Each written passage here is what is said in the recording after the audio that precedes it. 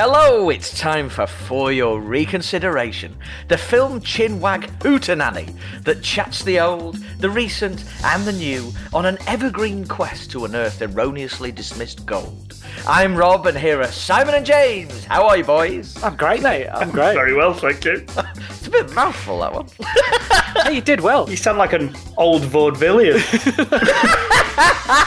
I am wearing spats as we Lovely. speak.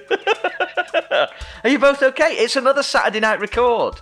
Last time we did this, it was all bets were off. Yeah, I'm not as pissed this time round. I was absolutely shit-faced last time we did the Saturday night record. Oh, lovely. So what have you chaps been watching this week? Oh, right. So this week, I'm going shilling for Jeff Bezos because both of my recommendations are Amazon exclusives, here in the UK at least. So the first thing I want to shout out is Palm Springs. So this movie achieves everything it sets out to do. It's a sharply written and quietly thoughtful slice of time loop comedy that boasts likeable turns from both pod favourite Andy Samberg and Kristen Milioti, who I wasn't familiar with at all before this. Apparently she's in How I Met Your Mother, but she's really, really good in this. Honestly, I had an absolute hoot with this movie, and it was refreshing to watch a good mainstream comedy that is aimed at adults, as there aren't many of those knocking about these days. When was the last time you watched a really good comedy that was sort of aimed at older people? Older people, us. Can't really remember. I mean, I don't know what day it is. Yeah, that's true. Yeah. Obviously, not a lot has come out, but it seems to me that like when we were maybe 10 years or so ago, there was so many comedies being churned out by studios, and they just don't seem to make them at all anymore. Maybe they just had too many tanks on their hand, or there aren't enough comedy stars potentially. But this one was really, really good, and I would very much recommend it. It's very clever, very funny, and Andy Samberg's in it. So what more could you want, really? Yeah, it's on my list for sure. Yeah, I heard that Game Night was a good comedy. Game Night is good. Game Night's really good, actually. Really Yeah. good. Yeah. Is it a straight comedy though, or has it got other elements? Yeah, it's more comedic than anything else, but it's got like sort of light thriller elements as well and mystery elements. It's really good. And Jesse Plemons is in it as well. Lovely. It's really fucking cool as well. Like, it's really, in terms of how it's made, it's way, way better than it deserves to be as a comedy Oh, cool. thing. It's like, it's so adventurous with how they shot it. It's well good. Nice. Yeah, Game Night's great. And then the other one I wanted to... sorry, Si, go on. I'm sorry. No, sorry, I was just doing that bit where Rachel McAdams goes, "Oh no, he died," when he falls into the... Sorry, spoilers. I don't want to... I did say I've not seen it, so... Great. Sorry, Jack. It's all right, no problem.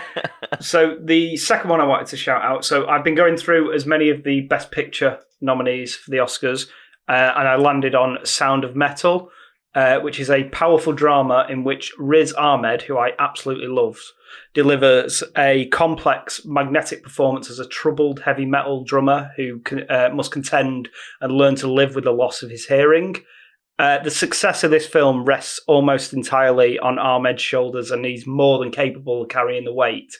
It's the best performance of his career so far, and he's fully deserving of his Oscar nomination. Also, if you're into sound design / editing, this is the picture for you. They do absolutely exquisite work in this. It's really, really good. Really? So another excellent movie. I've got 3 more of the Best Pictures to get through before the Oscars start, although I don't think one of them will be available in the UK prior to the ceremony. Wow. I mean, good effort, man. Yeah, we've kind of had like a deluge of like top draw award movies just falling this week, haven't we, in England? Yeah. Because for whatever reason, licensing, I assume, they just weren't able to come out. But yeah, I caught Sound of Metal as well, James, and it's just so good. Yeah. It would be well deserving if Riz Ahmed walked away with the award. I don't think he'll get it, but it would be well deserved. And yeah, as you say, the sound design is just amazing. It's like such a clever use of sound design and the manipulation of audio post-production techniques, which just really pulls you into the life of someone who has to deal with that condition of like a loss of hearing. And rarely does sound really get put to the forefront of a movie. It's usually sort of something what trickles along in the background supporting the images, but it's sort of the inverse of that for this, and it's all about the sound. It's just really good. It's a very, very good film, and it looks amazing. It's very beautifully shot as well. Yeah, and yeah, Riz Ahmed's great. There's just so much anguish and pain and hopelessness behind his eyes throughout the whole film, and it's just really, it's a great movie. he can do the lot, and I think in another year he would have been maybe the front runner to win. I think obviously Chadwick Boseman's really good in Ma Rainey's, and obviously with him passing as well, it seems that appropriate for to give him the Oscar. He deserves it as well. It's not just because it's posthumous, but yeah, it's not like a token, is it? Yeah, it does seem like he's a shoo-in to win that award, and rightfully so. But yeah, Riz Ahmed was really good, really, really good. Yeah, it is amazing. So yeah, that was the first one I sort of hit on my list of Oscar films to watch, and yeah, it's well worth it, well worth a watch. I also rewatched on the anniversary of the Titanic sinking, which is on the eve of my missus's birthday. She always remembers that's when the Titanic sank, because it's her birthday's the day before. So we sat down and managed to reserve 3 long hours to watch Jim Cameron's epic. Oh, how does it hold up? I haven't seen it since it came out, but when I first watched it, it was on the day of we were helping my dad's friend's family move into their new house, and it was at the end of the day, and it was like everyone sat on boxes, and it's like this little crappy tiny CRT TV on a chair, and we watched the VHS of Titanic. So that's, as Jim Cameron intended, no doubt, to watch it eating a curry on a box on a tiny portable it CRT. does sound amazing in a way, but I haven't seen it since then. I mean, it's good, but there are parts of it which haven't held up very well for me. No less the horrendous ADR in it is terrible. I don't know whether it might have been, I mentioned it to a friend, and I was just like, the ADR is atrocious, and he was like, are you sure like the sync wasn't out on your telly? And it may have been, but it was just really jarring. And it's a bit awkward how Leo looks about 12 years old. Yeah, that's a concern. That's a bit awkward. But it's a well-made film. It's a well-put together film. Yeah. I was surprised, actually. The things I liked most about it were the romance bits. I didn't really care for the crashing of it all, the sinking of the ship. I kind of preferred the romantic bits. I was like, it all felt a bit dragged out, the ship going down. And Paxton was in it, which I totally forgot. Yeah. It's great. Always great to see Paxton with his frosted tips. Lovely, beautiful man. Watching it again now, Si, like after, because I've not seen it since I think when it came out on home release. 1997! Yeah! My memory of it was 2 things, right? One, it's essentially an old lady narrating how she went forever macking on a doomed boat, basically. Yep. Yeah. Does that still ring true, roughly? Yeah, so it's just where Paxton's trying to find this diamond, and this woman comes forward and says like, "Oh yeah, that's my diamond." They find the Rudy Doody picture of Kate Winslet. That's what they find, and then this brings this 84-year-old woman to tell the story of how she fell in love with Leonardo DiCaprio. But I think it's like, it's like Avatar in the same way. Like at the time, obviously makes waves as the biggest and best film, most adventurous film ever made at the time. But then 10 years down the line, 15 years down the line, it's going to be a bit dated. In the same way Avatar is, I think. It's quite similar to that. It's a good thing he's not making 15 sequels to that, isn't it? Well, I don't think anyone has been ever like show the least amount of interest in a bunch of sequels than the Avatar ones. Does anyone care apart from Cameron himself? The only person who cared about those sequels was Sam Worthington's agent. Like, yes, let's go. The other thing I wanted to ask about Titanic, Si, was there still as much spare room on that door as I remember for Jack to get alongside Rose? Rob, it's an issue of buoyancy, and this is what people can't struggle with. It's not about surface area, it's about the buoyancy of the door. So if Jack would have because it actually happens when they do both try and jump on the door, but it sinks a bit, And then he goes, Right. "Oh, I can't. We both can't get on it," and that's why he gets off. Do it in shift. Do it in shift. So all these internet memes of them drawing around the door and the space and stuff doesn't work. It's about buoyancy. Doesn't hold water. Just like 5 minutes on, 5 minutes off. Wait till the ships come. Yeah. Fine. Why one of you die when both of you could? I mean, oh dear. She's quite dead when they find her. If I remember. Yes, she's minutes away. But it is. I mean, it was. I do remember it being hilarious. He's like, I'll never let go. I'll never go. Right, see it. It's gone.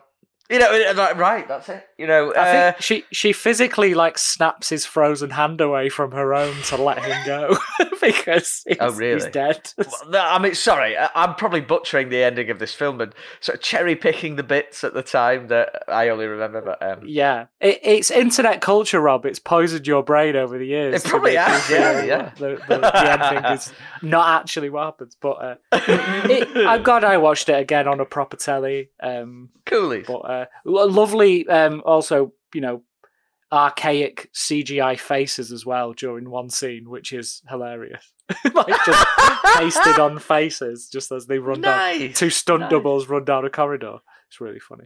Anyway, what have you been watching, Rob? What have you been watching? It's been a very, very busy week, so I've barely watched anything. I sat down with the children tonight and said, movie night, kids, what are we having? And we cycled through the entire of the family section on Netflix before they all started, and there was lots of bickering, like, not that, I want that, no, not that, blah, blah, blah. And then they all shouted, yeah, that one. And it was Paul Blart. I was going to say, it's been a while. It's been a while since old Paul Blart has had a mention. So, we watched Paul Blart 1, like, with no stops. The kids absolutely riveted. They flipping love it. And I'm, like, watching it, because the last time I watched a Paul Blart picture was the second one. And in this one... it's announced in the second one that at the very beginning that the love interest from the first one, they did get married in between movies 1 and 2. Oh, spoilers. I'm just going to watch it tonight. I'm so sorry. And she left him, like within a week of the marriage, that kind of thing. And it totally relegates the entire point of the love angle in the first movie because, well, obviously, as a Paul Blart aficionado, you know that it ain't going nowhere, baby. That kind of thing. So I couldn't care about it. But then again, I have a question, Rob. Is that similar to when Newton Hicks are just dead at the beginning of Alien 3? He's like, right, forget it then. It's on the same level. Pointless. Relegates. There's zero resonance to the first film now. So, I mean, again, that's Alien and this is Paul Blart, Mall Cop. I still enjoy, watching Kevin James fall over will always be funny, so we can always enjoy that. So this week is the second week of the FYR rainy season. Oh yeah, and which you guys, our faithful listeners, picked for us. And in preparing for tonight's film, I came up with a question this week. I'm slightly disappointed you haven't asked James, actually, even though you yourself came up with it. I usually do, yeah. Sorry, I just right. I did it. That was a hearty laugh from me then. So my daughter's bedroom is above where we record, and I always say to her, like, I'm sorry if I kept you up last night, lovey. And she said, "Don't worry about it." It does an impression of me. Absolutely rinsed by your firstborn. Service from my 10-year-old. Anyway, there was arguably two performances, but definitely one performance in this film that is, it's out there. It's swinging for any and all available fences. So I'd like to ask you guys about performances in movies, your favourite performances in movies that went above and beyond the expected Call of Duty. Like where this is the kind of performance where not just the audience got more than they bargained for, but so did the entire production staff and crew of the movie. So, yeah, what springs to mind? I wouldn't say it was necessarily a favourite, but one that always springs to mind for me is Jim Carrey in Man on the Moon, in which Jim Carrey takes method acting to its most irritating. He basically becomes Andy Kaufman for this movie, which is a perfectly fine, if unspectacular, biopic that chronicles the life and career of the late comedian. Basically, he drove everyone on the set insane. Jerry the King Lawler, who's in that movie, wanted to hurt him. Milos Forman almost had a breakdown. And at the end of it, did he get the Oscar nomination that he was clearly going for? No, he didn't. And the fantastic thing about this is there's a Netflix documentary that chronicles all of this. Jim and Andy, you've got to watch this if you haven't seen it before. It will blow your mind. It'll really put you off Jim Carrey, but most of all, you'll just find yourself saying, what, he did all that for Man on the Moon? That is incredible. My one's probably not necessarily the actor, but everyone involved, actually, was in... we mentioned him just previously in Titanic, but Leo DiCaprio, was when he was in clambering desperately for his Oscar for The Revenant. It just looks like, you watch that film and it just looks like every single person involved in that film just went through the ringer for their art. And Leo is just, in particular, is just absolutely desperate to get that Oscar, and he's willing to put himself in harm's way to get it. Not that he actually got mangled by a bear, but by the elements. And he just looks horrendous in that film, and you really feel it. And then Tom Hardy, who also in that film, who should have got way more than he actually did. He was brilliant in that film. He was excellent in it, wasn't he? But another Tom Hardy performance, Bronson. Oh yeah, he's off his rockers in it. It's just insane. And I just don't think that film would have got. It's not a huge film by any stretch, but I don't think it would have got as famous or as sort of, at least on a cult level, a following if it wasn't for Tom Hardy's performance, and arguably put Nicholas Winding Refn on the global map in terms of his sort of credibility. And I think he owes a lot of that to Tom Hardy and his just bonkers performances as Bronson. Nice. I just on Hardy, I thought his the Welsh accent he did in Locke, amazing. What absolutely brilliant. That was definitely a swing for the fences moment. What? I don't like Tom Hardy on the whole for that, and that film is the top of why I don't like, because his accents are just, what's he going to do? He sounds Indian in that film. He doesn't sound Welsh. What is he doing?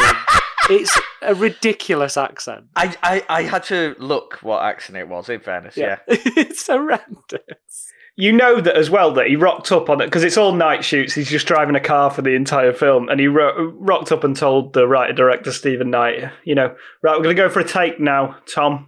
All right, okay. So take one, first shot, first movie of the whole movie. Oh, Steve, I'm going to do it in Welsh. What? What? And the shit he's got, Steve's got his head in his hands, can't tell him to stop, can we? We're going to have to go with it. Fine. He's A-list. He's A-list. Go for it. He's worked with him again since. I'm sure it's fine. But yeah, he's in Peaky Blinders, didn't he? Yeah, he is. But no, I've just heard some horror stories about Tom Hardy, and I'm not a fan. Really? Oh, that's terrible. For me, I think about when I think about actors that are going that extra mile, it's whether they know that they're in something that doesn't need it, and they're going there for reasons of their very own might. I have no idea, or they think they're going to do something that's groundbreaking, and I find that balance really fascinating. So I absolutely love John Voight in Anaconda. I don't know whether he thinks he's because he is elevating the material by being. Is he trying to be like Puerto Rican or something? I don't know. I think so. He's just, so but he's good. So great in it, and that is such an underrated movie as well. By the way, certainly one for us to do. Definitely in our wheelhouse, isn't it? If only to talk, because doesn't he get swallowed whole by the anaconda And then puked spat up. out? Yeah, And then he Winks at J-Lo. It's like when he's like partially digested. It's absolutely superb. What movie can deliver that and not entertain you? Honestly, come on, grow up, everyone. Freddie Got Fingered. Tom Green. He really swang for it in that horror show. Days! Isn't that commonly seen as the worst film ever made? It jolly is. Yeah. The other film on my list, The Room, with Tommy Wiseau. He also swung for certain fences in that movie. Jeez Louise. But also, I think like someone who did it in a much more controlled fashion was Rickman in Prince of Thieves. Oh yeah, very good in that. He did it in such a way that was so classy and was such a great part of the movie that But I can't whenever I look at this question, we all have to bow down to the absolute Don here. And it's any performance by Cage ever, basically. Of course. He is the absolute Mac Daddy of going above and beyond in absolutely everything. The reason I asked this question is because, obviously, I don't know whether to say it now or say it later. What do you think? Well, James has got one more as well, hasn't he? But what is it? Yeah, so I agree with the Cage take, but I think a pre-007 actor once put everybody on notice, not least the residents of Taffin. What goes on in this town is none of your business. As long as I'm living here, it is. Then maybe you shouldn't be living here! Where's his Oscar? Oh, where is his Oscar? I feel bad now because I totally misunderstood the question. I just thought it was someone who put their all into the performance, not someone who went batshit absolute crackers during a. It's any whatever your definition of above and beyond is, Si. I think that's the one. Yeah. Well, without further ado, let's go straight into tonight's film. There Be Dragons. It's 2020. Apparently, oddly, only a year ago. I always find that weird when films catch up to, nearly where you are in real life. Or you wasn't far off though, was it? I mean, the 2020 of this film and the actual 2020 look quite similar. I bet they felt quite similar. A few dragons might have actually improved 2020. Either way, it is the Christian Bale, Matthew McConaughey starring Reign of Fire. A creature has been awakened that has lain dormant for millions of years. A species older than the dinosaurs and more terrifying than anything we could have imagined. How did they go from 1 to 1 million in less than a year? Highly evolved. They have great vision in the day. They have even better vision at night. Extremely intelligent. He's playing hide and seek. More like cat and mouse. Unbelievably powerful. 2 glands in the mouth secrete separate chemicals. Combine an exhalation, nitrile napalm. Good luck. Now, one will protect them. We have to hang on, work together. And one will lead them. There's nothing magical about it. They're made of flesh and blood. You take out their heart, you bring down the beast. We found out where they started. We're going to London.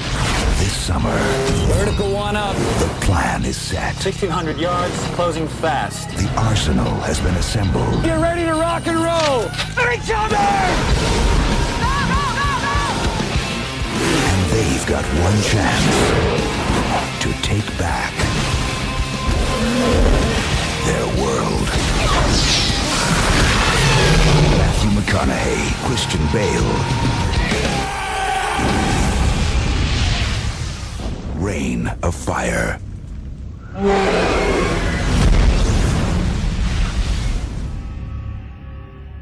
So, gents, Reign of Fire.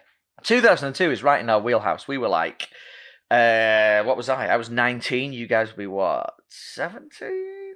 16, 17, yeah. 16, 17? Yeah. Cozy. Lovely age to be going to the cinema. So what's your relationship with this fine movie? Yeah, so my relationship with this film is being hoodwinked by a poster and going to see it, essentially. Have you seen the poster for this movie?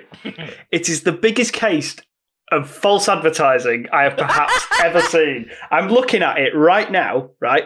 There are roughly 10 attack helicopters on this poster over London, which is on fire, and many dragons, and they're having dogfights in the sky. How many times does that happen in this movie? Zero.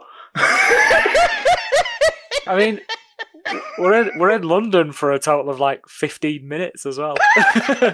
Yes, very true. I seem to remember that being the whole case surrounding this film of the hype and the film not living up to the hype. I hadn't seen it, but my brother, when I told my brother we were doing this, he was convinced that we'd gone to the cinema to watch it. And I was like, Dad, I've never seen it. He's like, yeah, you haven't. We went with our uncle and we all watched it and we were all really confused why it wasn't the film that was advertised. And I was like, I wasn't there, mate. I haven't seen it. You're thinking of someone else. But yes, I hadn't seen it. So. Oh, still fresh watch? Yeah, because the reason I hadn't seen it is because those who I was really looking forward to seeing it because of the poster, because of the trailer.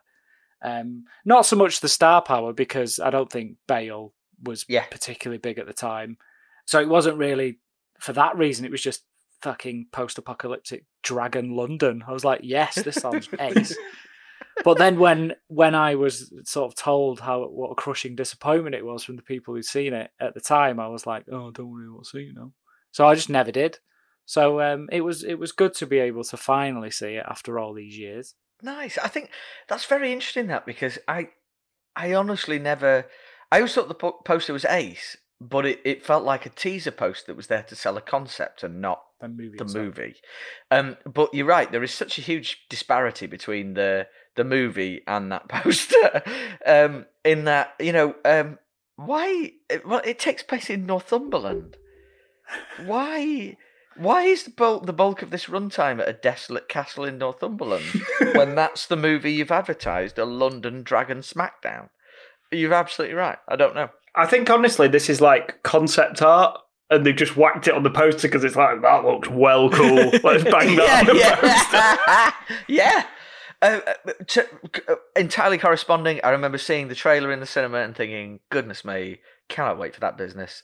I remember when I first saw the trailer thinking that the CGI was the best I'd ever... Like, impossible to get my head around how incredible that CGI was.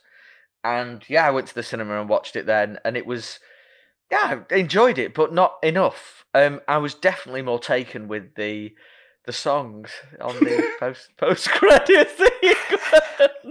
We'll get to it. We've got a lot of ground to cover first. We had some comments from our listeners as well about how they feel about this movie. So Matthew Pickup, who's our Pod Dojo brother, I think he might have actually put this forward, to be honest. So he said, prior to a couple of months ago, I'd only seen bits of it, but when I watched it properly recently, I really enjoyed it. I love the concept, the look and feel of the film, some good story ideas and performances. Anthony at Mr. Filmstock, such a great movie and so underrated. The action was crazy and intense, and I mean, when you have Christian Bale, Matthew McConaughey and Gerard Butler, my man, in a movie together, it's a must-watch. D.L. Marshall, I love it. Bale, Butler, McConaughey, Ravaged England, Tank, Landy, I don't know what else it's supposed to be, Star Wars, Amdram, it's an underrated gem. And then another comment from Darth Bruce. That poster is my main problem with it. I agree with you, Bruce. Poster's an absolute outrage. I can't argue with any of that. So it must qualify. So budget and box office, James, is that how we sneak this through the door? Reign of Fire was released 12th of July 2002 and was third at the US box office during its opening weekend, taking in $15,632,000 behind Road to Perdition and Men in Black 2. It went on to gross $43 million in the US and a further $39 million in other territories for a cumulative gross of $82 million. The film reportedly cost 60 million, and if you factor in worldwide marketing costs, it's probably closer to 100 million, so it made a hefty loss in the end. I get the impression as well this might be a double qualification, because does it qualify through critical response as well, Si? Oh, yeah. Oh, double whammy! Yes, I'm not actually sure we're prepared for the critical mauling this film received. Seriously? On release back in 2002.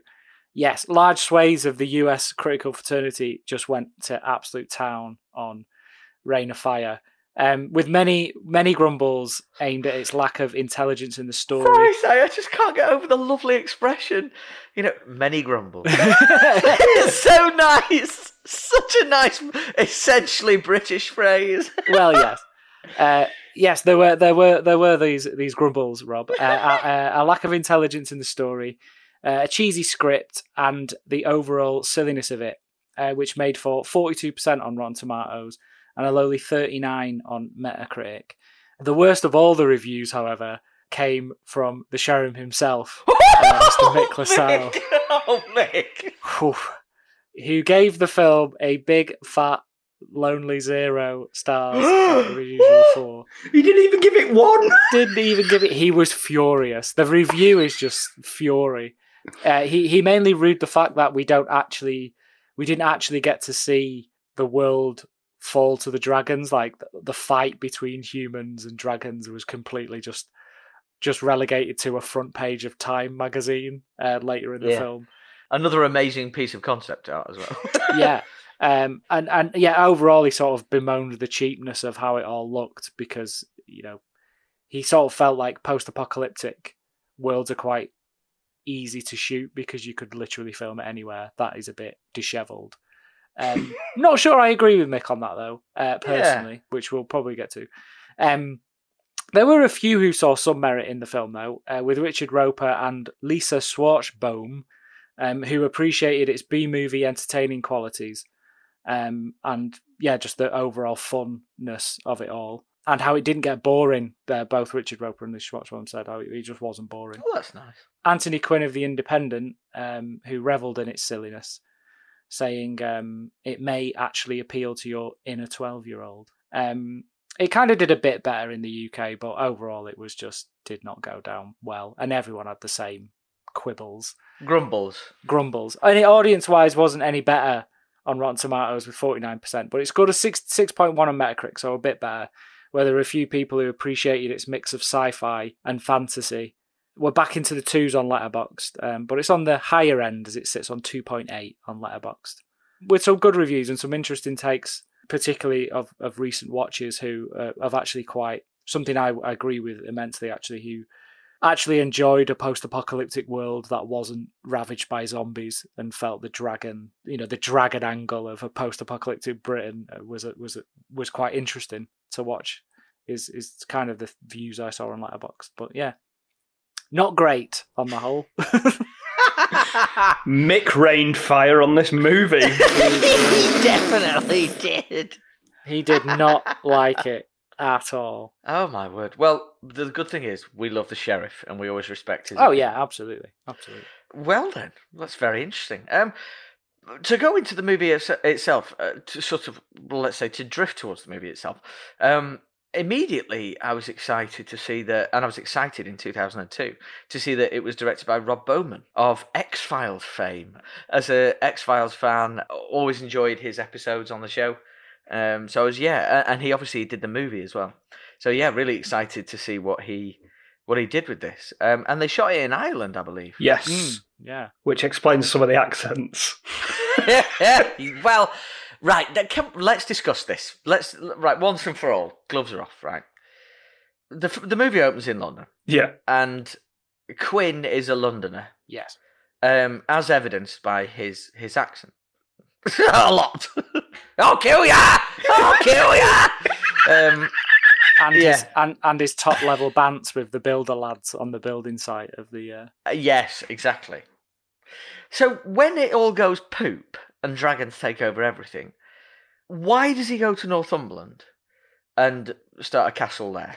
Well, he says it in that the thing that Mick had a problem with, where you don't actually see any of the apocalypse. It's basically just newspaper cuttings with VO, isn't Uber it? Cockney Christian Bale VOing all over the shop. And he's like, everybody just left the big cities and went and lived in countryside. Yeah. Guy Ritchie, Christian Bale. We all had a bubble in the countryside. I got the impression that they were sort of pushed out from London. Yeah. It seems like this is where, in England at least, this sort of dragon invasion happened. That was the sort of epicenter of it. Yeah. And then maybe they just, where they were shooting, they were like, where does this look like? Stick a pin in it, still where it could be. Do you think, I think this could be a little bit of American filmmakers not really knowing a great deal about the geography of the British Isles.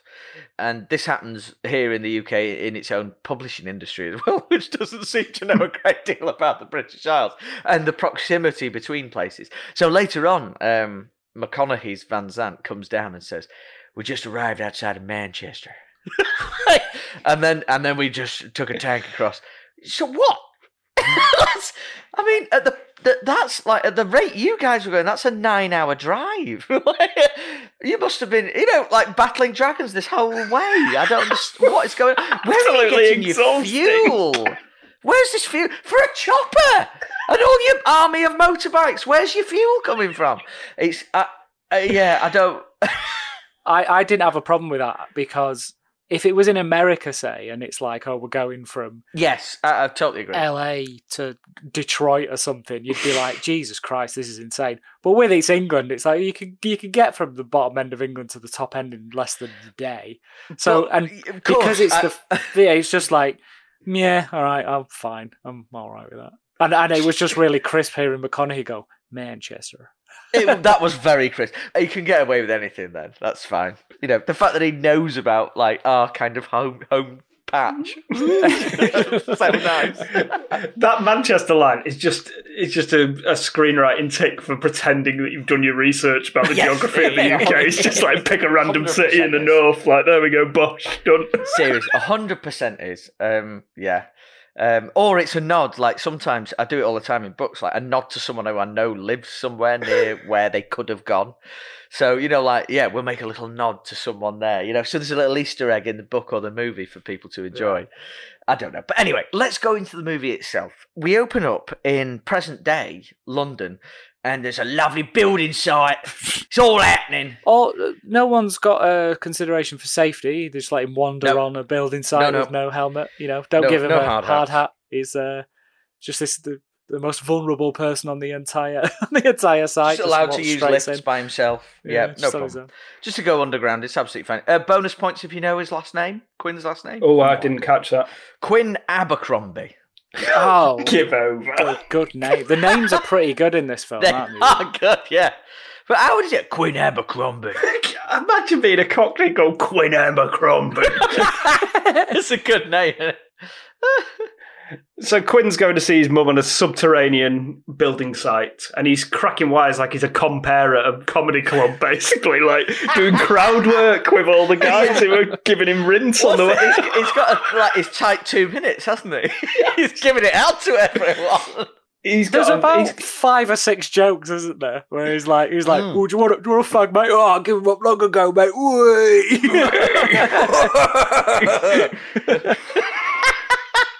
So funny. It's dead banter. It's absolutely dead banter. But is this like, are the American audience at this point, it's like, wow, this is a different world. Is this how they talk over there?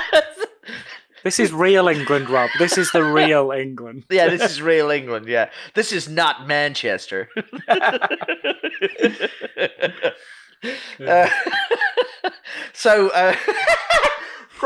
How silly this is. This kid lowers himself down like hundreds of yards into the earth to meet his mum, who's doing this crisp thing with some like ice nitrogen thing on the beers, chilling beers with her, and she's giving everyone a can for the ride home. That's awesome. That's a boss right there. She's a great boss. Yeah, love all that stuff. But so they've opened up some what they say is a vacuum. And then Jimmy, or whatever his name is, tells the lad, Quinn, to go in and have a look. What? I mean, this is flame grilled idiocy. Literally. Quinn's mum needs striking off. It's a good thing the apocalypse happens, right? Because she would not have a job Monday morning, because this is an absolute disgrace. It's a health and safety nightmare, this entire building site. There's alcohol on tap. There's kids going in to inspect vacuums in underground layers. It's outrageous with no hard hat on. But he goes into this chamber, and this is one of the coolest scenes, I think, where... Because whenever you're in a real world setting and then something utterly fantastical happens, I always really dig that big time. And it's a precursor to later on, but there's the fluid drops from the ceiling and it lights as it falls. And that lights up the cavern enough for him to see up in the rafters. There's a face up there. And there's a dragon that changes size a lot in this film. He can fit into any hole that the movie needs him to fit into. Including plot holes. Yes. And this dragon is woken up. Now, I assume this is the same dragon at the end of the movie. Is that right? It is. That's the implication, yeah. Very lucky, isn't it? But this is it. It's throwing up so many questions. Like, was he just chilling behind this wall while this building site is going on around him? Like, this is not a new... This is a big dig that's been going on here, isn't it? It's not just happened today. Is he just like, oh, I hope they don't drill through here? Still trying to get me 40 wings. If I just stay quiet, they won't hear me. Hear me. He's the victim. They're crashing into his house.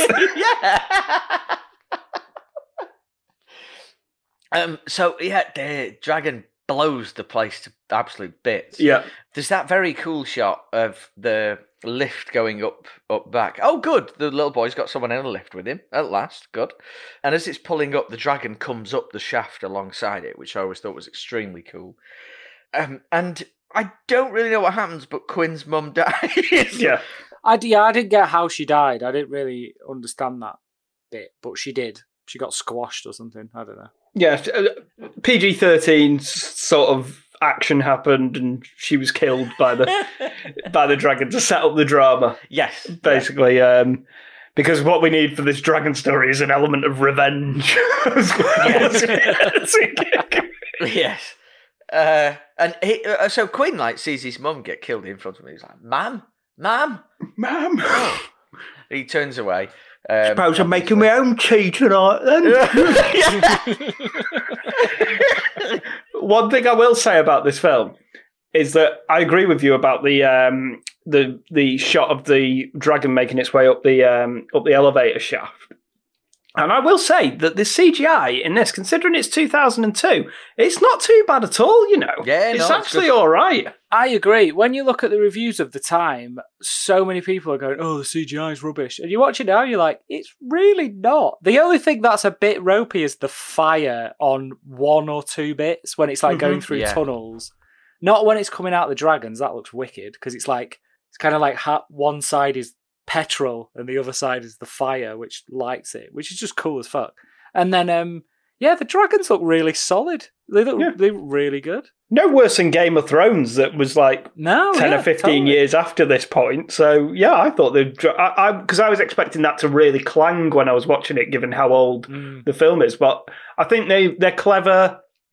They don't do too many CGI close-ups. They keep it quite wide, and it's quite a dark movie in terms of its palette. Quite murky, isn't it? Because a lot of the fog and smoke sort of covers. Because most of the time it's the silhouettes of dragons, isn't it? You don't see the detail that much, and I think that's where they were quite clever with sort of knowing where their limits were and where their ceiling was.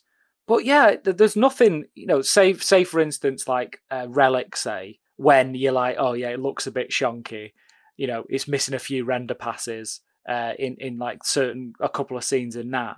But this, I don't think it was the same sort of problems. I know Relic was before this. No, I thought it looked perfectly fine, to be honest. No, I'd agree. Lovely link for us all here is that it was Artem Special Effects that did the effects for Reign of Fire.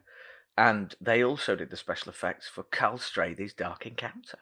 Wow, nice. So I was confused whether this was a British film or not. Like, it's an American director, isn't it? Yeah. It's produced by Richard D. Zanuck, who produced Jaws, so that's very much an American producer. American. Yeah.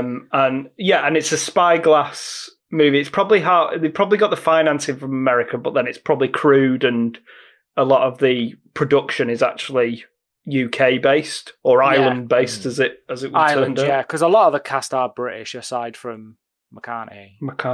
Manchester. Soiree. Joyous soiree.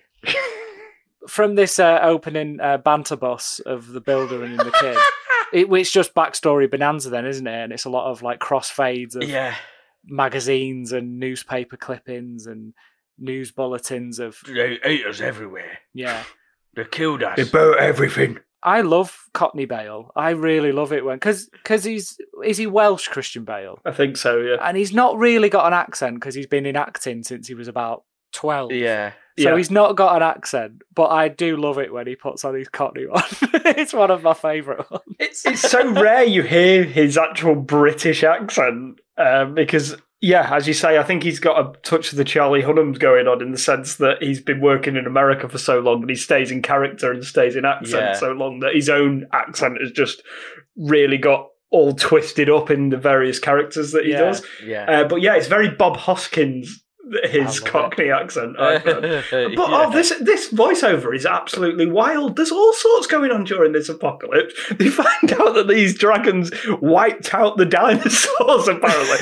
A lot of R&D going on, given that the world is literally on fire. Yeah. Lots of newspaper cuttings. Not everyone just running for their lives. Every civilization that died out was because of the dragons, who just went into hiding until more They're just food kipping, became available. Yeah. Kipping for millions of years, just waiting to come back, just chilling in the tube. So basically, if Christian Bale's mother hadn't been in charge of that dig, they'd still be asleep. If the tunnel had never gone through there, they start the apocalypse. I probably missed it during this expositional 5 minutes. Because it was quite fast paced, there was a lot going on. It was a big information dump, to be fair. It was, yeah. I didn't really understand how it was a worldwide thing. Like, how did they all suddenly like wake up around the world to take up, or did they all just spring out of this nest in London and then fly out? That's the impression I got, was that it was that it started here, so it has to finish here. Right, yeah. But I might be wrong. I've got no idea. I don't know. That would make a lot more sense, that it was just this one sort of nest. Well, they said there was one male that was in charge of delivering all the... All them dragons? He's a horny dragon. He doesn't have a problem with volume, does he? Christ. He must be knackered. That's why he sleeps for thousands of years. He just wakes up to forever back himself into hibernation again. He's well and truly spent for a good millennia before he comes back. Oh, bury me under the Capitol. I'm never doing that again. Oh dear. Well, then we fade sort of back in, and it's Northumbria 2020. Society has gone quiet, but not Quinn. He's still digging under the ground. He's not lost the gyms are apparently still open. This is so.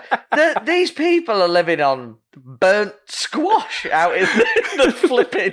Like they get a handful of veg a year. Bale is absolutely hench Bale, tanked out and shredded. I don't. It's. There is no aside from the horses. There aren't any chickens. It's not like you're going to get protein there. I don't see any mass tuna fleets going out. So how can he sustain this physique? Do you know what happened? Basically, so Bale, he's a bit method, isn't he? So Bale originally planned to be really skinny and scrawny for the film, figuring correctly that in a post-apocalyptic landscape, food wouldn't be so readily available. But when he showed up for filming and saw how bulked up McConaughey was, he basically hit the gym. That was it. He's like, I'm not being upstaged because they have to fight later on, don't they? Yeah. He's like, well, he'd absolutely cream me if I'm like machinist Bale, like a little wiry fella. Imagine if machinist Bale was in the film. So where is this in Christian Bale's like filmography? Is this sort of after American Psycho, before Batman Begins? Yeah. And it's before The Machinist as well. So he's sort of in that sort of hinterland where he's established himself now as an adult actor, because you always forget that he was a child actor to begin with. Yeah. So now he's a legit adult actor. He's had a big hit with American Psycho, and I think he's just kind of trying to find his way as the leading man. So you have a lot of these sort of like mid-level action projects where they're trying to break him as a star, essentially. So there's this and like Equilibrium, which would be around the same sort of budget level. Yeah. And then there's a few of these up until 2006 when he gets the Batman gig. He's 32 in this film. Yeah. Yeah. Looks about right. That's fair enough. Yeah. Makes me sick. Makes me sick. It just does make me absolutely sick. Along with Bale, there's one of James's favourites pops up. Didn't know he was in this film. Oh, my new fave. Good old Jerry Butler. I've seen this film and I totally forgot that my man Jerry B was in this movie. And so when his little cheeky face crops round, and again, his accent has been morphed by working in America so much. You get to hear the OG Jerry Butler Scottish accent. And it's lovely. And he's got that cheeky little wink in his eye. Oh, lovely stuff. He's great in this. That's what was great about Greenland, wasn't it? That he just did his Scottish accent. And it was like, it's nice to hear his proper accent again. And not I really need to see that Greenland It's movie. great, yeah, it's good.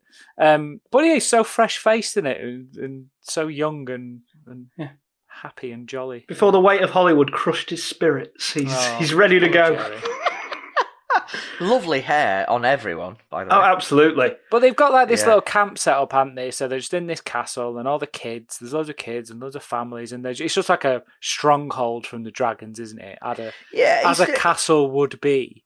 And this is one of the things I do actually really like about this film, and you get it more in this first half an hour before McConaughey rocks up, is it all feels a bit medieval. Yes. Even though it's the future. 2020, I mean, but 2000, it's the future and it's this post-apocalyptic world, but it feels like Robin Hood type medieval world, the medieval land in Crystal Maze, and it's just yes. And I do like that, how it's it's a future, but it isn't a future. It's a one what's been dragged back centuries to this far past. Yes, where they're riding horses and things like that. Like what you'd imagine a devolution of society would be like. Exactly, yeah. Devolution's a great word, and that's what it feels like in England, at least, in this first half hour, where they're just surviving in this castle. And then they do plays, don't they, for the kids, entertaining plays for the kids. But because they know of the film, presumably films, there's no tellies anymore, so they can't watch films.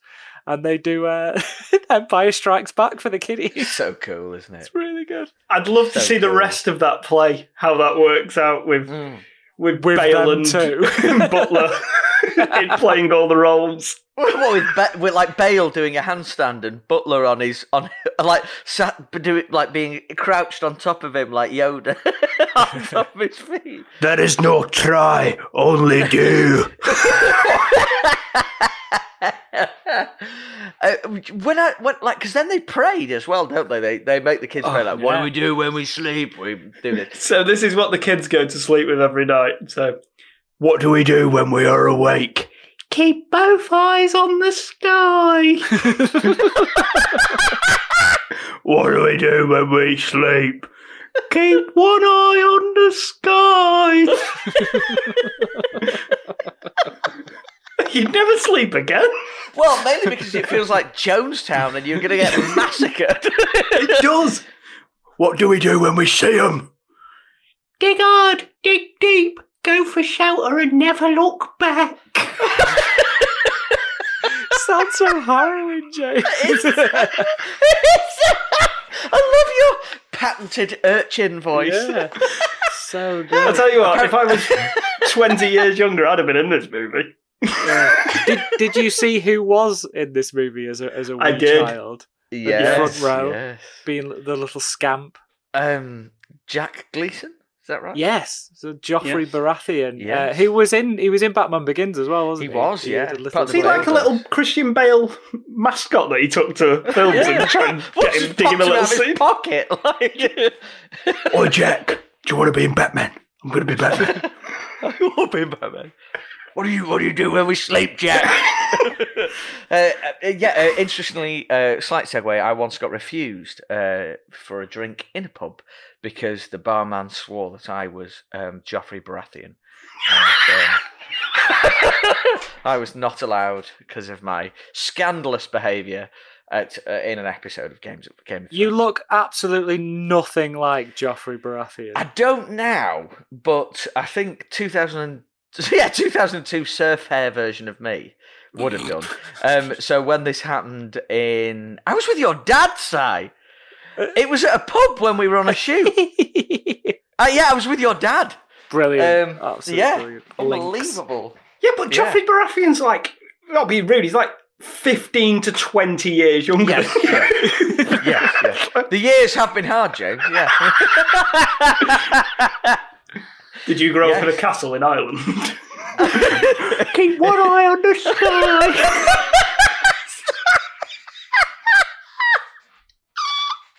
I thought that we could, like, if someone was going to play, like me in 3 stages of my life, it would be.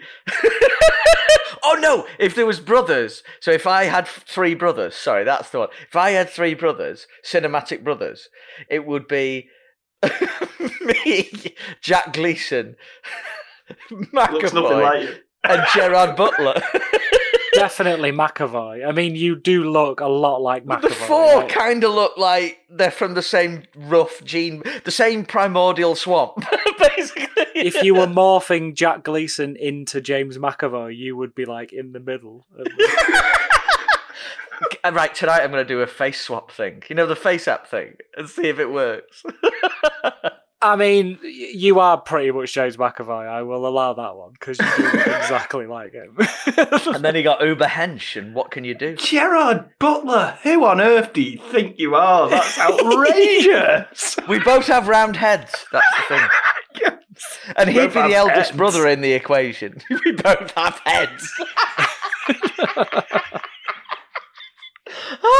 Right, where were we? There's a commune.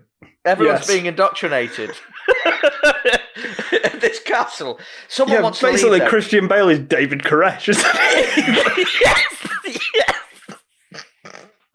But these people want to go because they've had enough. It's shit They here. Yeah, they want to go get the harvest. It never rains, by the way, in Northumbria, probably the rainiest part of the British Isles. But they want to go and get the harvest in early. And we agreed. We're not going to do that. So Bale doesn't want them to do that. But they do it anyway, though. Scoundrels. And a dragon comes and blows them all up. And it's great. Yeah. I love this. I think they build the dragons up really nicely in this. And I think there's that brilliant mix of we've built the world. And I need to drop back and say that I like the world they've built here. I'm invested in it enough. I like it. It's absolutely fine. Makes total sense. A castle against a dragon worked in the medieval times. Why not do it now? So yeah, why not? So yeah, of course. I think from a screenwriting sense, it makes isn't that cool? And this belies again the problem that this movie has is that it's sold as something else. It's sold as this apocalyptic smackdown, which it's not. It's more of a survivalist. You're so right, Si. It's a survivalist movie, isn't it? Dig deep. Yeah, that's hardly call to arms, is it? Flipping heck. So yeah, I really like all this, and it totally makes sense to me. I do love this. Yeah, as I touched on, I do like it. It felt quite refreshing to see a post-apocalyptic film that wasn't a nuclear holocaust or a zombie film, or it was nice to see something a bit different, even though this was 20 years ago. And I guess 20 years ago as well, dragons weren't really at the zeitgeist of things, were they? Because this was way before Game of Thrones. The TV show blew up. The books were out at this time, but they were still quite niche, weren't they? So it wasn't... Dragons weren't really like massively popular. They were still probably seen to be quite... I don't like using the word nerdy, but like a bit more for specific corners of culture rather than the mass markets. So I think it's good. I like the post-apocalyptic dragon angle is quite refreshing and pretty badass as well, to be honest. Just it is. I totally agree with that. Like, and it gives, like, as adversaries go, they're great because they're not totally fictional. They're well embedded in so many cultures around the world, and you can totally relate immediately to what one may or may not look like. And the designs of the dragons in this movie are really cool and make total sense. Like, to the point that you don't even question them. There's nothing about them that's stupid. Like, honestly, I know that it's accepted science now that some dinosaurs had feathers, but it kills me inside.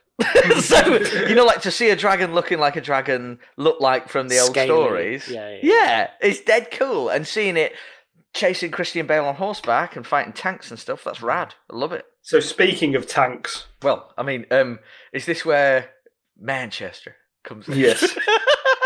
So, right, in comes... The intruders are coming, because they've got a very good alarm system, which is a falcon. Like a lovely hawk just looking at it. Yeah. And there's a tank coming over the top. And it just so happens to have one of the scenery-chewingest dudes ever in it. And also impossibly jacked Matthew McConaughey, who is just magnetism in every second that he's on screen here. It's the commitment that's gone into this. Does he think this is Apocalypse Now? Genuinely. This is his Colonel Kurtz, is it? It's so above and beyond considering. And he's in a funny part of his career at this stage as well. So he's been a movie star since like the mid-90s, but they've never really figured out what to do with him properly. So he just bounces around. He do a rom-com here, he do a sort of action movie here, a war film here and there. And then he lands in this Dragon versus Choppers movie, and he's just like, right, I'll have a swing at this. And to be fair, McConaughey is a really good actor, but he never really found his groove until like the 2010s. But he'd been famous since the mid-90s. It's the craziest career trajectory I've ever seen. He did Frailty around this time, didn't he? He did, yeah. Which was like another serious sort of... That's a really good film, actually. Yeah. He's completely unrecognisable in this, isn't he? Yeah. He's as hench as he's been in anything, I think.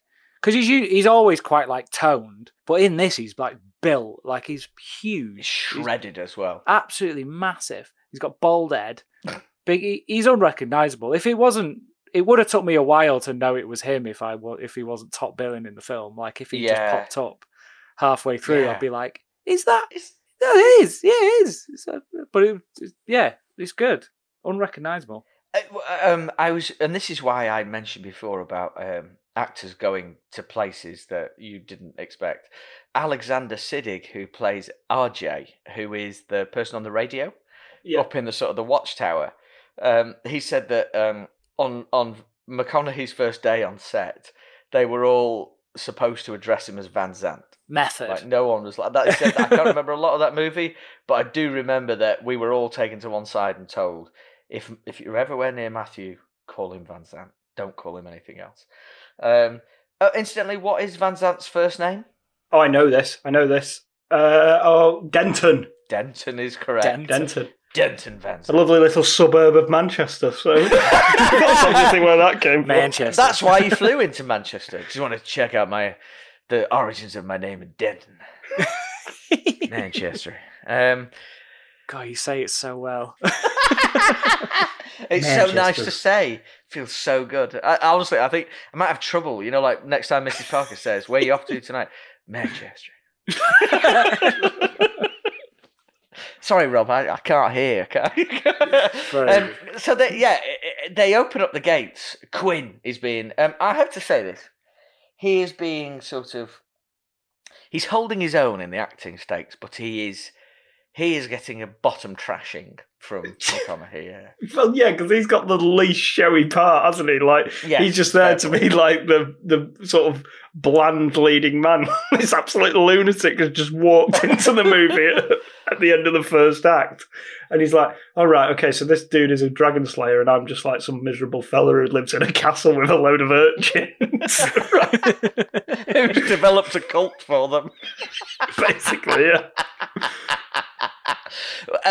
And no sooner are they in there, really, when a dragon is in the vicinity, and it's all systems go, and they've got a helicopter. It's insane. They've not seen anything in the air for getting on 20 years, and it's driven by Isabella Scorupco of GoldenEye fame. A Bond girl is flying the chopper. It's incredible. It's absolutely incredible. And she also has a American accent in this film. Kind of. She's from the same part of America as Jean-Claude Van Damme's Max Walker. Do you know Isabella Scorupco? So, and I think this next sequence is exhilarating because it's all systems go. They're gonna kill a dragon. Yeah, and I think it's awesome. It's so exciting, and they use these archangels as bait. Oh, this is the most mental thing I've ever heard in my life.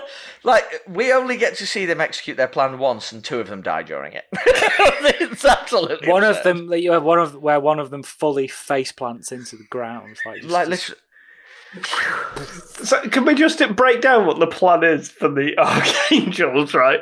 So Alex Jensen flies the chopper up and she's got like this, we may as well just call them human sacrifices in the back, right? And their job is, when there's a dragon in the vicinity, is to jump out of the helicopter with no parachute, right? In a little squirrel suit. So the idea is that they can glide. That's what you call them. That's what they're actually called. Yes, you made it sound so much more demeaning than it actually is. Like a squirrel costume. Squirrel habit. And then the job is to... One of them is bait. I should have said that first. One jumps out the chopper first and is bait for the flying, fire-breathing dragon. He plummets towards Earth. And then his 2 mates jump afterwards. And their job is to throw a net over this flying dragon. I mean, as plans go, how do you rate that plan out of 10? Well, I mean... it's like, at best you catch and kill a dragon, but everyone dies, and then at worst you don't catch a dragon and everyone still dies.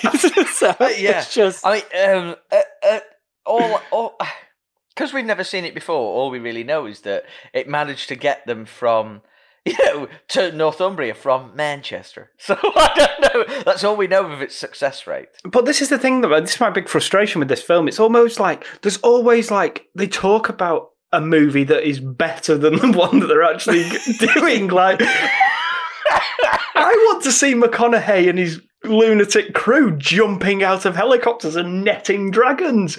That is a better, more exciting movie than this version. But we only get to see it once, and as Simon eloquently puts it, one of them crashes into the floor face first, and they're all dead by the end of this out. It's hardly the great advert for this. How do you advertise for that job? I won't fancy taking that. A few minutes later, one of the kids at the castle's like, they told me I can be an archangel. Like, why do you want to be one of them? Hey, buddy, come here. Want to fly with me to Manchester? Jump out from the helicopter. We'll go up in a helicopter. You can wear a squirrel suit.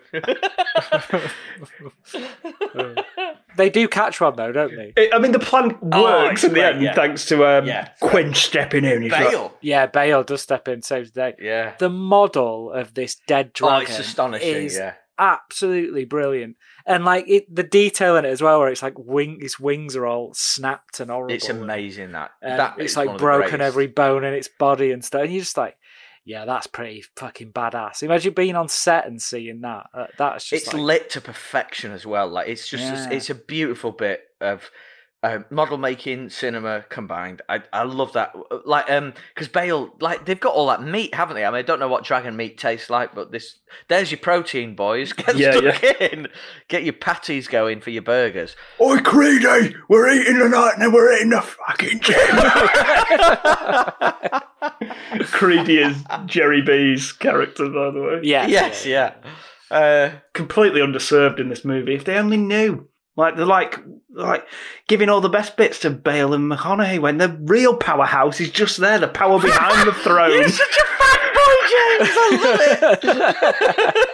love it! Is it fair to say that Jerry B is your Van Damme to me? Oh, yeah, I think I've said that already. Like, 2021 has really turned me around on Jerry B. I don't know if it's just because I've been locked in my house for the last 12 months. So there's a party going on because they brought down a dragon. Just very quickly, on the dragon being brought down, I love that. The Van Zandt behind the great big harpoon thing. Yeah. And as soon as he doesn't even see the dragon, he fires because he knows that 50 yards behind kind of thing, and boom, goes up, dragon comes down. It's a super... Effects are all great, but yeah, absolutely, the dragon on the ground is the absolute... Woo! They're having a party. They're all on Creedy's moonshine. And this is such an incredible speech from Van Zandt. It really is, though. He's crying while he's delivering it.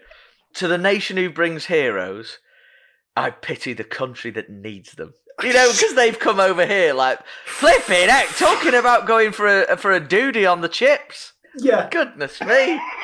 Taking a great big shit in everybody's cornflakes. Like, get that down, yeah. It's outrageous. Captain Buzzkill over here. Outrageous.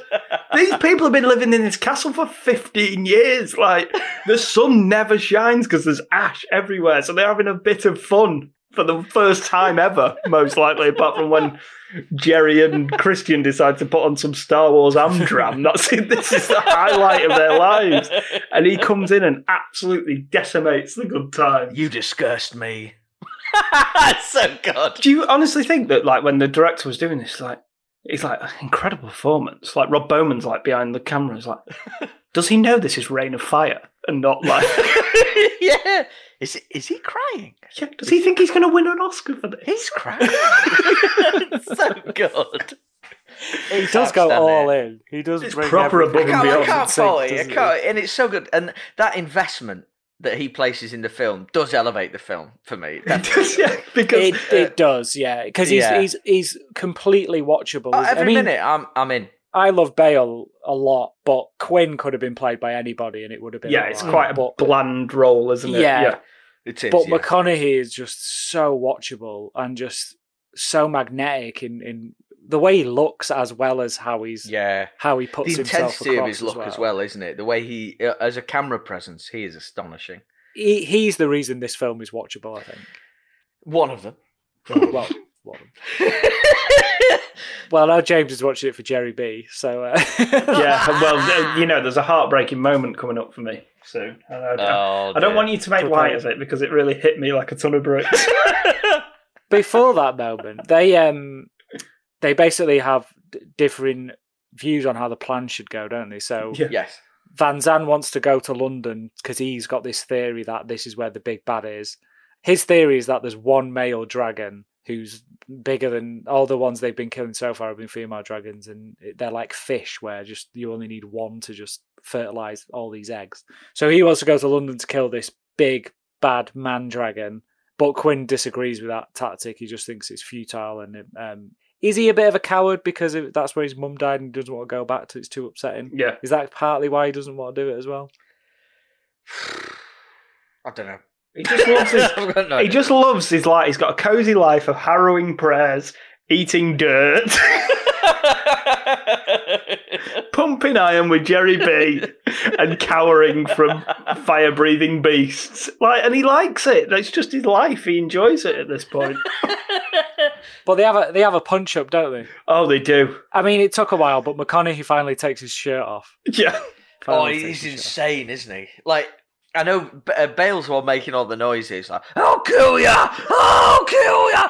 But the one I'm looking at is like, you ain't. look at that dude. And he's all like so sinew, and there's nothing on his face. It's super. Actors investing in material that other actors might not deem worthy enough. I'll just love that. That's great. Yeah, it is. As you say, it's completely above and beyond the Call of Duty because say what you want about it. He's not phoning it in, and most actors would, at his level, would have phoned this in completely because he's only in about maybe 20 minutes of the whole movie. You know, if you actually add up he doesn't turn up until half an hour in, and then he's in maybe 10 scenes or what have you. But he really goes for it. Proper swings for the fences, and he seems to be really invested. It's super. They fall out about the plan, and Quinn thinks it's a suicide mission that's going to get everyone killed. He's got a fair point, to be fair. He really does, yeah. So Van Zandt goes it alone with a few of the people from Quinn's castle. Why were we not calling it Quinn's Castle before? Like we should have been. It sounds like a CBeebies show. So the chums from Quinn's Castle head out with Van Zandt. It's an ambush by the big one. The big dude massacres everyone except for Van Zandt, which is convenient. And then who does some slow-mo shotgun. Imagine using a shotgun on a dragon. What a waste of energy of everybody's time. He tells everyone he's been fighting them for years. Well, don't use that. You know it don't work. And he goes back, but brilliantly, he tells Quinn, I was wrong. I love that. That's great. That's a character. Yeah, they're both mutually respectful of one another now, aren't they? Because it's like, right, you've got the brains and I've got the brawn, and we can actually take this down if we work together. But Quinn, you need to grow some cojones and actually come down to London because we're not going to get it otherwise. And they hop in the chopper. This is the best, most sensible bit. They hop in the chopper and go to London via the coast. Amazing. It must be a lovely trip. Right round East Anglia, all the cliffs, lovely. Lovely views. Well, to see that all the how all the country is now burning. yes. A reminder of what an absolute apocalypse we're all in. Nigel Farage still looking for dinghies and coming across.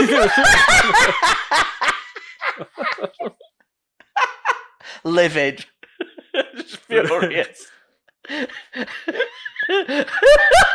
just imagine him in his post-apocalyptic clothes. Post-apocalyptic mustard trousers. That cunt would survive as well, like a fucking cockroach. He'd have definitely dug deep like a cockroach.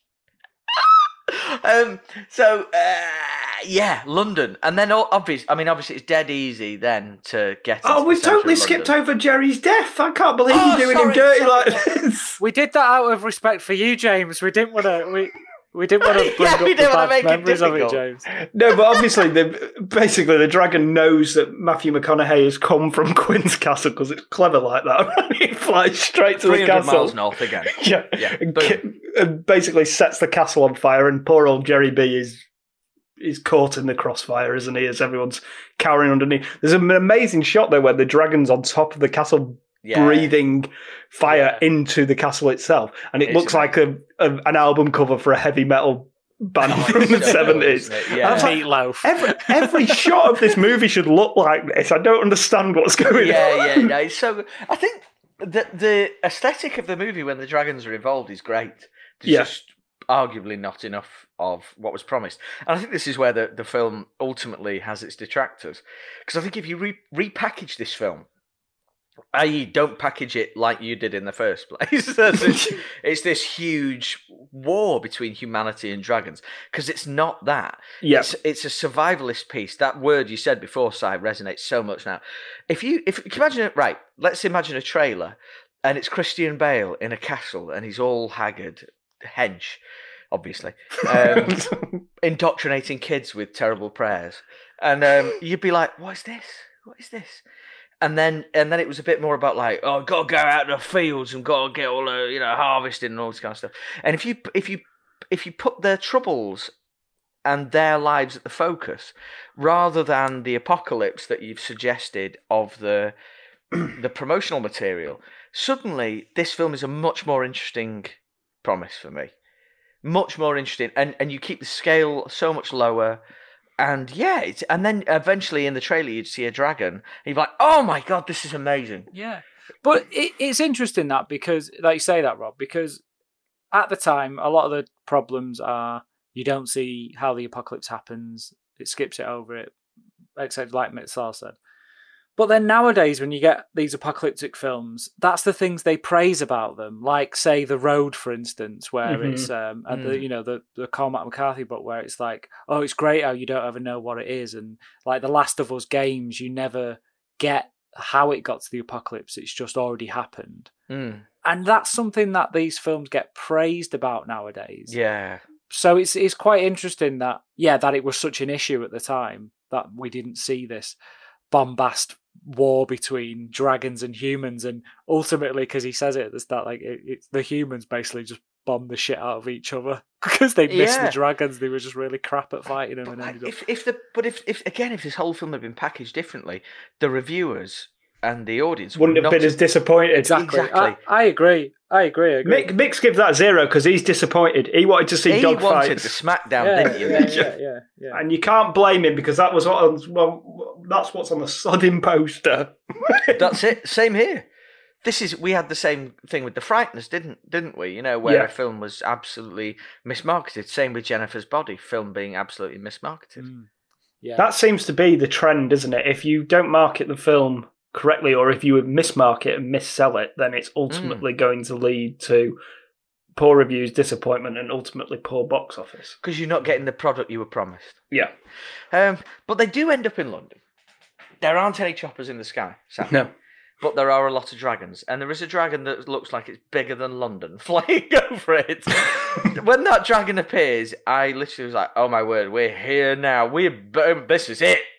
But it wasn't that big. No. Well, it wasn't when it was in the sky, but when they got down to the ground, it needed to be able to go in and out of buildings and stuff. So. That's the thing. You know, when literally the shape of the big baddie in movies changes, and the dimensions, it gets kind of hard to take seriously a little bit. Yeah, I mean, I would, I'll bat for it in the sense that everyone thinks the Houses of Parliament and Big Ben is massive, and it's really not. So it might be a case of that as well. Like the people, they've got the scaling a bit wrong of Big Ben, maybe. I don't know, because whenever tourists come and see it, they always go, oh, "Is that it? It's tiny." Because it is. It's really small. It's not big at all. But I do love the shoot location of this last bit. Yes, it's amazing. I thought it looks amazing. Where they found this, or I was going to ask, does anyone have any info on this set?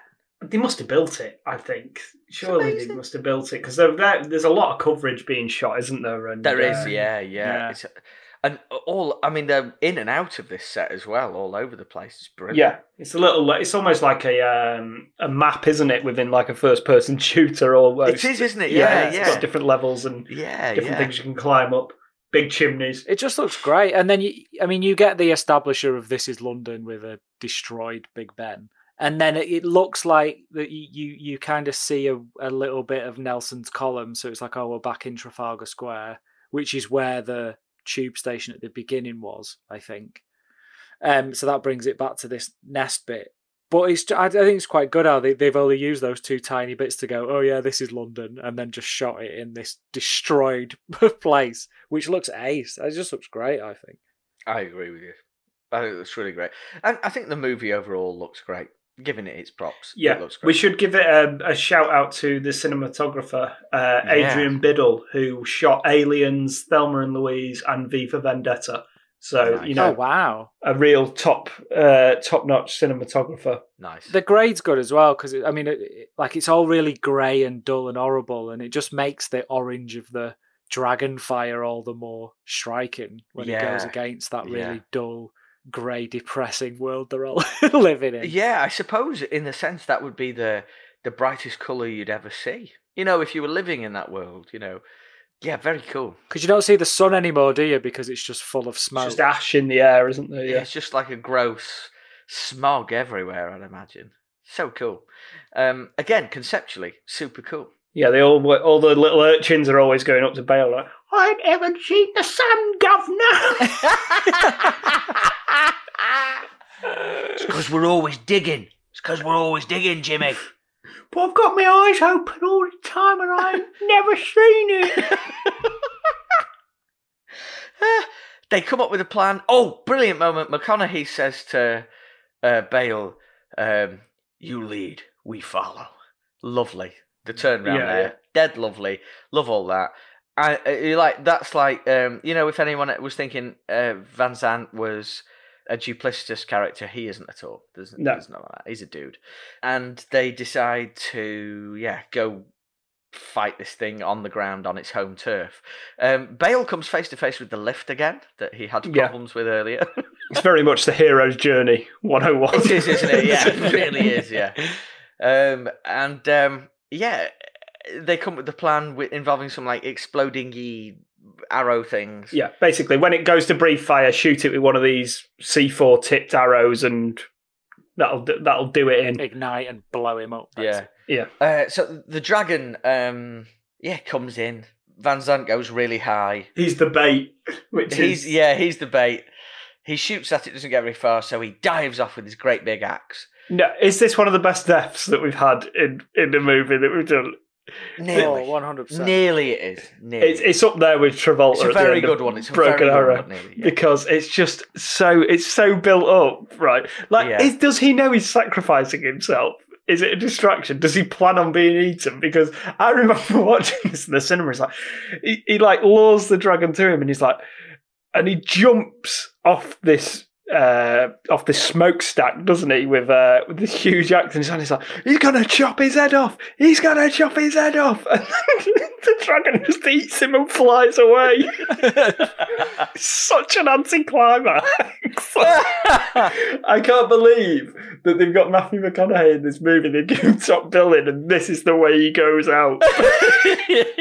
Do you think in the script it says that he dives off the smokestack and chops off the dragon's head, and then in post they've just gone, no, he eats him, and then Quinn actually deals with the dragon? What would be better is if, because we all know that what happens here, fast forward, the dragon comes back, Quinn and Alex sort of outsmart it. Quinn does a brilliant dive behind a wrecked bus, comes back out, he's got a lovely C4 tipped arrow, fires it down his throat, great shot, boom.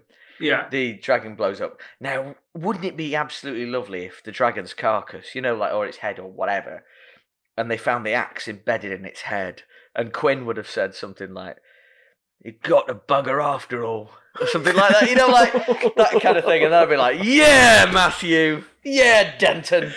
To be fair, that would have been the level of dialogue in this end scene, because Alex Jensen has perhaps the line of the movie after they've killed the dragon, where she comes up to him and goes, "He thought you could do it, and you did."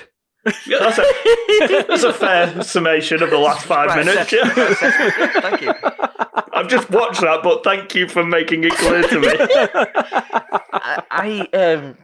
Poor actress. How are you supposed to deliver that line? I thought she was really underserved in the last 15 minutes of this film, because she's been pegged as this. She's this badass fighter pilot, and she's just someone who literally they reduce her to moaning through the last few sections and whining through the idea, and it's not. She's gone from a strong female character to just part of the scenery, isn't she? Yeah, and she's like, they're like really brave, and she's like bricking it, as you would be. They should all be bricking it. There's a massive dragon knocking about. Like, yeah. That killed Quinn's mum. He's here for revenge. Exactly. But if you're going to let these guys not brick it, at least let her not brick it as well. Exactly. Yeah. It's a bit, it's not right, that. But nevertheless, job done. They go back to Northumbria, obviously. And we're at the end of the movie. The credits roll here. Two of the greatest ever post-credits songs of all time here. Can we discuss this was the only thing I really remembered about this film, was the music at the end. MTV2 all the time. So specific to the era, wasn't it? Yeah, Mad at Gravity with the band. After seeing this movie, I went out and bought their album. Superb. Yeah. Strength. Yes. And I feel like we can say this because we were actually around in this era and we grew up during this era. But all of those new metal bands, I've forgotten the name of that one. It's quite emo sounding already. They all sound exactly the same. They really like do. it could be any of them. It could have been Hoobastank. It could have been Trap. Edema. Yeah, You yeah. remembered Hoobastank, though. It's a great song, though. It's flipping is. The bass line, unbelievable. The weight of production as well, excellent for this sort of material. Gents, aside from the end credit songs, can I get your best bits of Rain of Fire, please? I actually love that shot of. I know we've kind of the anticlimactic nature of it all, but I love the shot that precedes it when McConaughey dives at the dragon. Oh, underneath, How it goes the underneath super one. slow.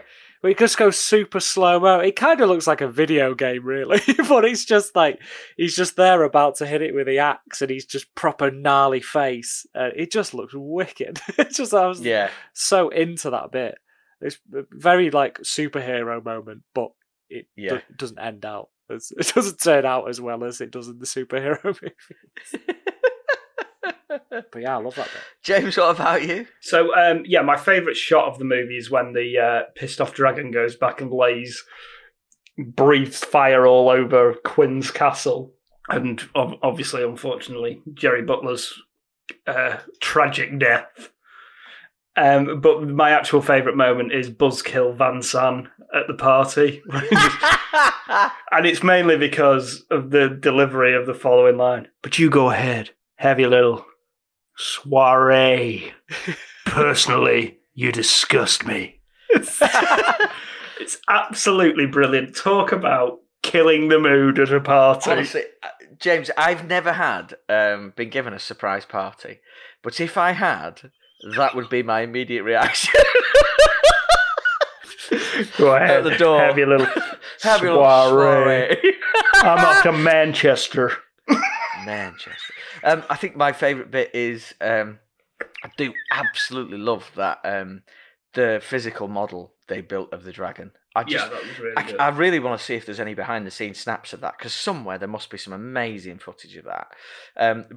No, my actual favourite moment of the film is one where it just made me laugh so much because it's so British what happens. So we obviously know Bailey's British because you've got the Texas drawl of McConaughey, you've got the Britishness of Bale's Cockney, and Isabella Scorupco walks into the kitchen of the castle, and Christian Bale says, "If you're after coffee, I've just put a fresh pot on." It's just quick hot drink, settle everyone down. It's fine. So good. And then she says, "I'm after a whetstone." Good answer. Like that very much. And then he's got one. Just casually, I've got one. That's fine. Don't worry. Sharpen your knives. Fascinating. Absolutely great. Right. Rain of Fire. For your reconsideration, would anyone like to go first? I feel bad, but it's a no from me, to be honest. So I've seen this film twice now, once on original release and again this week. And on both occasions, I've been really looking forward to it. And it just doesn't land for me. The central idea could work as a fun summer blockbuster if it wasn't so self-serious, and it's pretty dreary as well for the most part. There are moments when it threatens to become enjoyable. For instance, if the film was about nutcases jumping out of choppers to drop nets on dragons, I'd be down with that, but we only get one sequence of that. Instead, we have to spend 3/4 of the movie knocking around a castle with a miserable Christian Bale and Fagin's band of ragamuffins. I think a lot of the acting outside of the main three is like Amdram level. And while there are some nice sequences peppered throughout and a hilariously above and beyond performance from McConaughey, it just never catches fire for me, which is ironic given the title. Nice. Very good. Very good. Si, would you like to go? Yeah, kind of similar, really. Despite like a rip-roaring, incredible lead performance from McConaughey and a surprisingly refreshing post-apocalyptic look and feel, I just felt there was like a little something missing here in the prospect of where this film could have gone in comparison to where it actually went. Like James said, it did have like flashes of really good, excellent action bits, but it just could have done with a bit more of an adventurous punch. But it all just felt a bit unspectacular on the whole for me, sadly. I would, however, though, I would like to see the idea sort of. I know people don't like things being rebooted, but I would actually like to see this tackled again. That is such a good idea, Si. Like, why remake a good movie? Remake one that didn't really work. Yeah. You're right. You're right, guys. Exactly, like with a modern mindset and sort of, you know, with the leaps in television, you might get some out of this idea, because I think there's a good idea in there. It's just it was sort of put out a bit blandly in the end. It's all about tone, isn't it? I think, really. I think with this, because inherently it's a little bit silly, the idea, you need to sort of get that measure between stakes and acknowledging that, you know, humans fighting against dragons in the modern world is inherently a little bit on the silly side, and you have to get that measurement right. And what I always find with this one is that it's just like, it's really, really quite bleak for the most part. Yeah, It's true. yeah, it is. It's very true. I do agree with you both to a huge extent.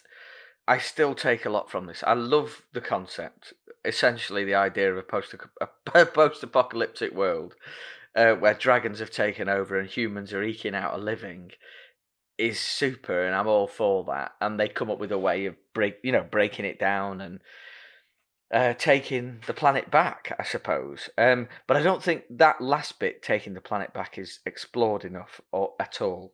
I think there are huge problems here with the narrative of the film. I think after an hour, the film loses direction entirely. I really do.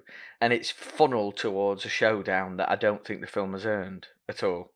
But that said, I think it's more about missed opportunities, this. The idea is sound. They had so much good stuff in this. So much great stuff. The effects are great. The set is great. All the locations are great. The look of the movie is great. The concept is great. So many of the sequences are great that both involve humans and dragons. They're all great. It's just on a story level, it stumbles for me in that last half an hour because I don't think it's earned any of what goes on to happen. And it feels tapped together. It feels thrown together. Just as a suggestion, wouldn't it be so much better if at the hour mark, Van Zandt and Quinn put together a merry band to make the journey down to London, and the second hour of the movie was that journey down to London for the confrontation with the big bad and all the story along the way? I think that would be a much more. I'd invest so much more in that than them suddenly being in London and suddenly having this fight with this ultra dragon. Yeah, it feels like an afterthought at this point in the film. Yeah, they've got this great concept. They just haven't fleshed it out as well as it could have been, I think, on the whole. Well, and I think they've sold it on the great concept that they've not worked out yet, and they've just not been able to deliver on it at all. That said, I've said what I need to about the story style here and the storytelling and stuff, and where I felt it fell down. Where I feel it really stands up is all those things I've also mentioned. So, like the effects, brilliant. McConaughey is absolutely off the scale, amazing. Why are people not dressing up as Van Zandt at costume parties? I've got no idea. You'd need 6 months in the gym, solid, just to get anywhere. Well, it's April. Start now. That's the message. There's so much to enjoy, and in our private chat this week, we were talking about how the songs at the end are a marker of the time it was made, and as a artifact of the time it was made, I really like it. I still really like it. It's hugely flawed, but then again, we all know on this podcast that my taste is terrible. So I'm going to say yes. If you like dragons and you like A-list stars going bada bing bada boom, you might get something from this. But don't expect your conceptions on life to be reworked. Yeah. So, gents, what have we got next? Deep Blue Sea next week. We're going to get to see it is another cheap, high-profile death. Spoilers for that if you haven't seen it before. I might have to cut that bit outside. cannot wait for It's this. really old. Everyone's seen Deep Blue Sea. Thank you very much, fellas. It's been brilliant to spend another Saturday evening with you. Thank you all for listening. Please tune in next time for Deep Blue Sea. Simon's pick. Cannot wait. And give us the 5 stars on your subscription service of choice. Hit us up on the Twitters with anything you want. Not abuse, please. And we will see you next time. Thank you very much. Keep it. I need to keep it clean. Take it easy. Keep it clean. Keep what clean? I don't know. Keep your overall person. We're all about hygiene. Keep it clean. What I would like to say to the listeners is, keep one eye on the sky.